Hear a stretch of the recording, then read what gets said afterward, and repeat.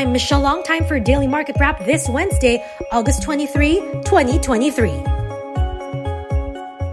Asian markets traded in tight ranges on Wednesday as the risk-on mode faded overnight. All eyes on Nvidia's earnings, which could be a litmus test for the artificial intelligence frenzy. The MSCI Asia Pac Index up by 1/3%, while the MSCI Emerging Markets Index was up by 1/10%. Philippine shares were underperformers again, with the PSE Index closing below 6,200 the first time since November last year. COL Financial's Adrian Yu says investors do not need to panic. We would advise for them not to panic. Although when you see the headline data and the markets clearly not performing well, our initial instinct would be to cut the losses and just adopt the stocks at current valuation.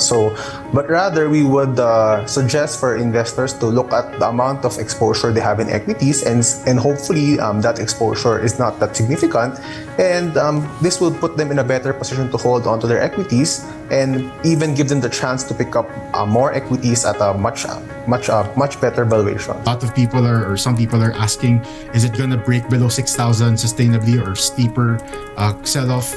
Probably not.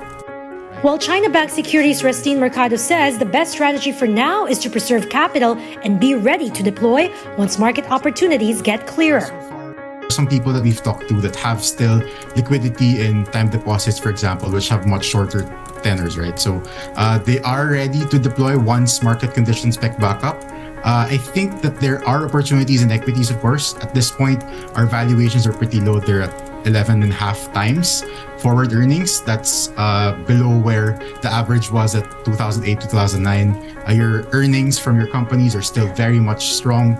They're still a little bit more cautious this time around versus the first quarter, but they're still optimistic. In corporate stories, Mackay Holdings clarifies there are currently no plans for Zesto King Alfredo Yao to list by way of introduction RC Cola bottler ARC Refreshments Corporation. And finally, the Credit Card Association of the Philippines, or CCAP, backs the recent decision of the central bank to maintain the 3% interest rate cap on credit cards every month. CCAP is an umbrella organization of 17 credit card issuers and has been working with the BSP in assessing the rate ceilings. The ceilings on credit card transactions are subject to review after 6 months.